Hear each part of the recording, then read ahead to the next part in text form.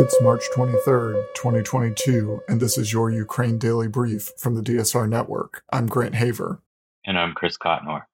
I wanted to take a second before we jump into the news to remind you that Chris and I draw heavily from the best news outlets from around the world. If you want to see our sources, check out the show notes and our website for a full listing of all the stories we have discussed.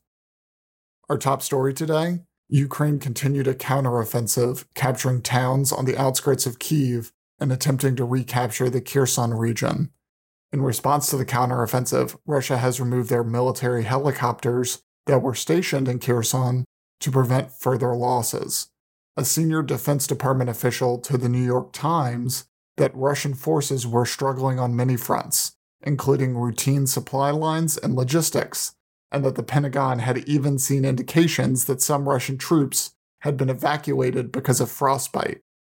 Additionally, a Pentagon assessment concluded that Russia's combat power in Ukraine had for the first time dipped below 90% of its original force. Oleg Nikolenko, a spokesperson for Ukraine's foreign ministry, said yesterday that about 300,000 people in the Russian-occupied southern city of Kherson were running out of food and medical supplies. Kherson has seen a number of protests since the Russians took over, and on Monday the protesters were dispersed using stun grenades and gunfire. In a tweet yesterday, the U.S. Embassy in Kyiv said, according to the Ukrainian Foreign Ministry, Russian forces have illegally removed 2,389 Ukrainian children from Donetsk and Luhansk oblasts to Russia. This is not assistance, it's kidnapping. The United States has clear evidence that Russian forces have deliberately and intentionally targeted civilian infrastructure, hospitals, and places of shelter, a senior U.S. defense official told CNN on Tuesday.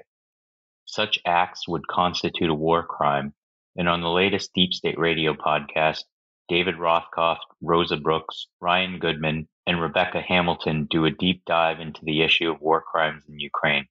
Listen to the show to go deeper on the issue.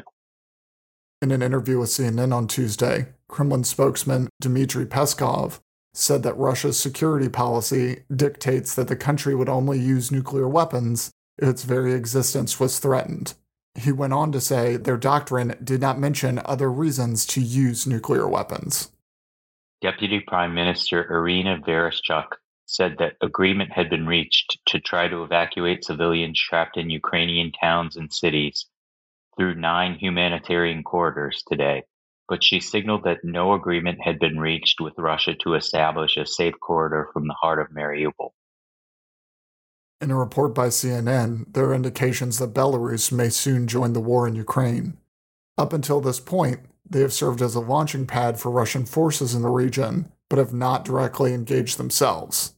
A NATO military officer told CNN that it is not about what Alexander Lukashenko wants. The question is, does Putin want another unstable country in the region? Because involvement would destabilize Belarus. President Biden leaves for Europe today for emergency summits that will focus on displays of cooperation in punishing Russia and providing support to Ukraine.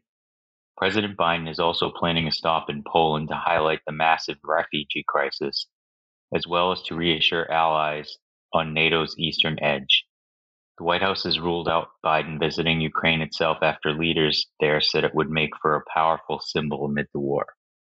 Russian President Vladimir Putin and French President Emmanuel Macron have continued talks the French government has confirmed.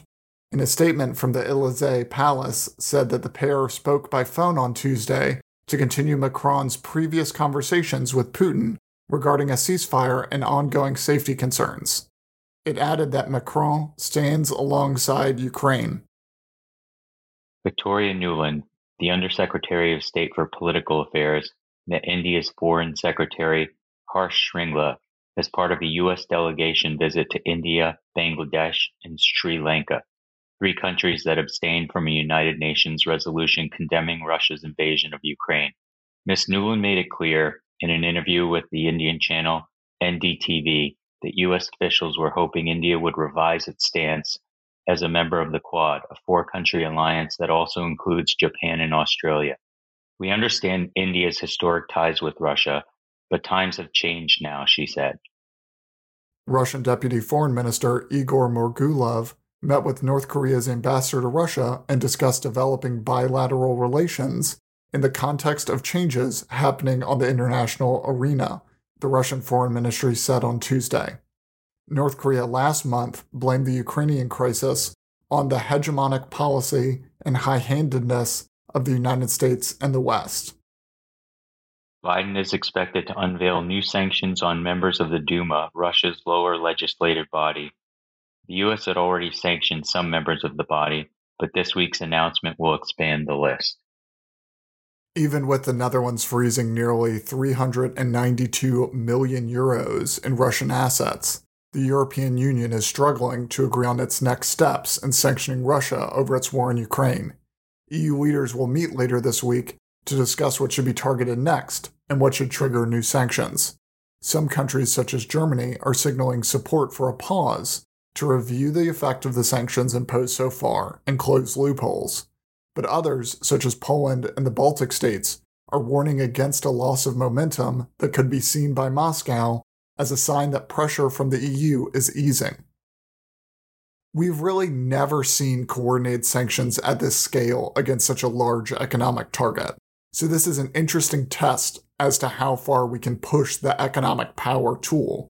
But as I wrote a few weeks ago, focusing on just sanctions is limiting what the US and West more broadly can be doing to pressure Russia.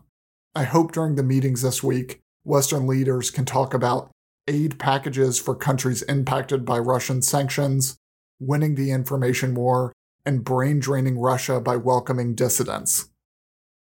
The United Nations reports that more than 3.5 million people have fled Ukraine to neighboring countries, and Europe is struggling to provide them with care, schools, and jobs, even as the numbers at the borders are easing up. Poland has taken in more than 2.1 million people, and while some plan to head elsewhere, the influx has left public services struggling to cope. The head of the UN Refugee Agency, Filippo Grandi, said on Sunday the war had uprooted 10 million people, most of them still displaced within Ukraine rather than abroad. To address the issue, the European Commission will detail a series of actions to ensure access to education, jobs, healthcare, and housing, with a particular focus on children. The European Union has granted temporary protection to people arriving from Ukraine, including rights to residency, access to the labor market, social welfare, and medical care. That's all the news we have for you today. Be sure to rate, review, and subscribe so that more people can find the show. If you have a tip or topic you'd like us to cover, please email us at udb@thedsrnetwork.com.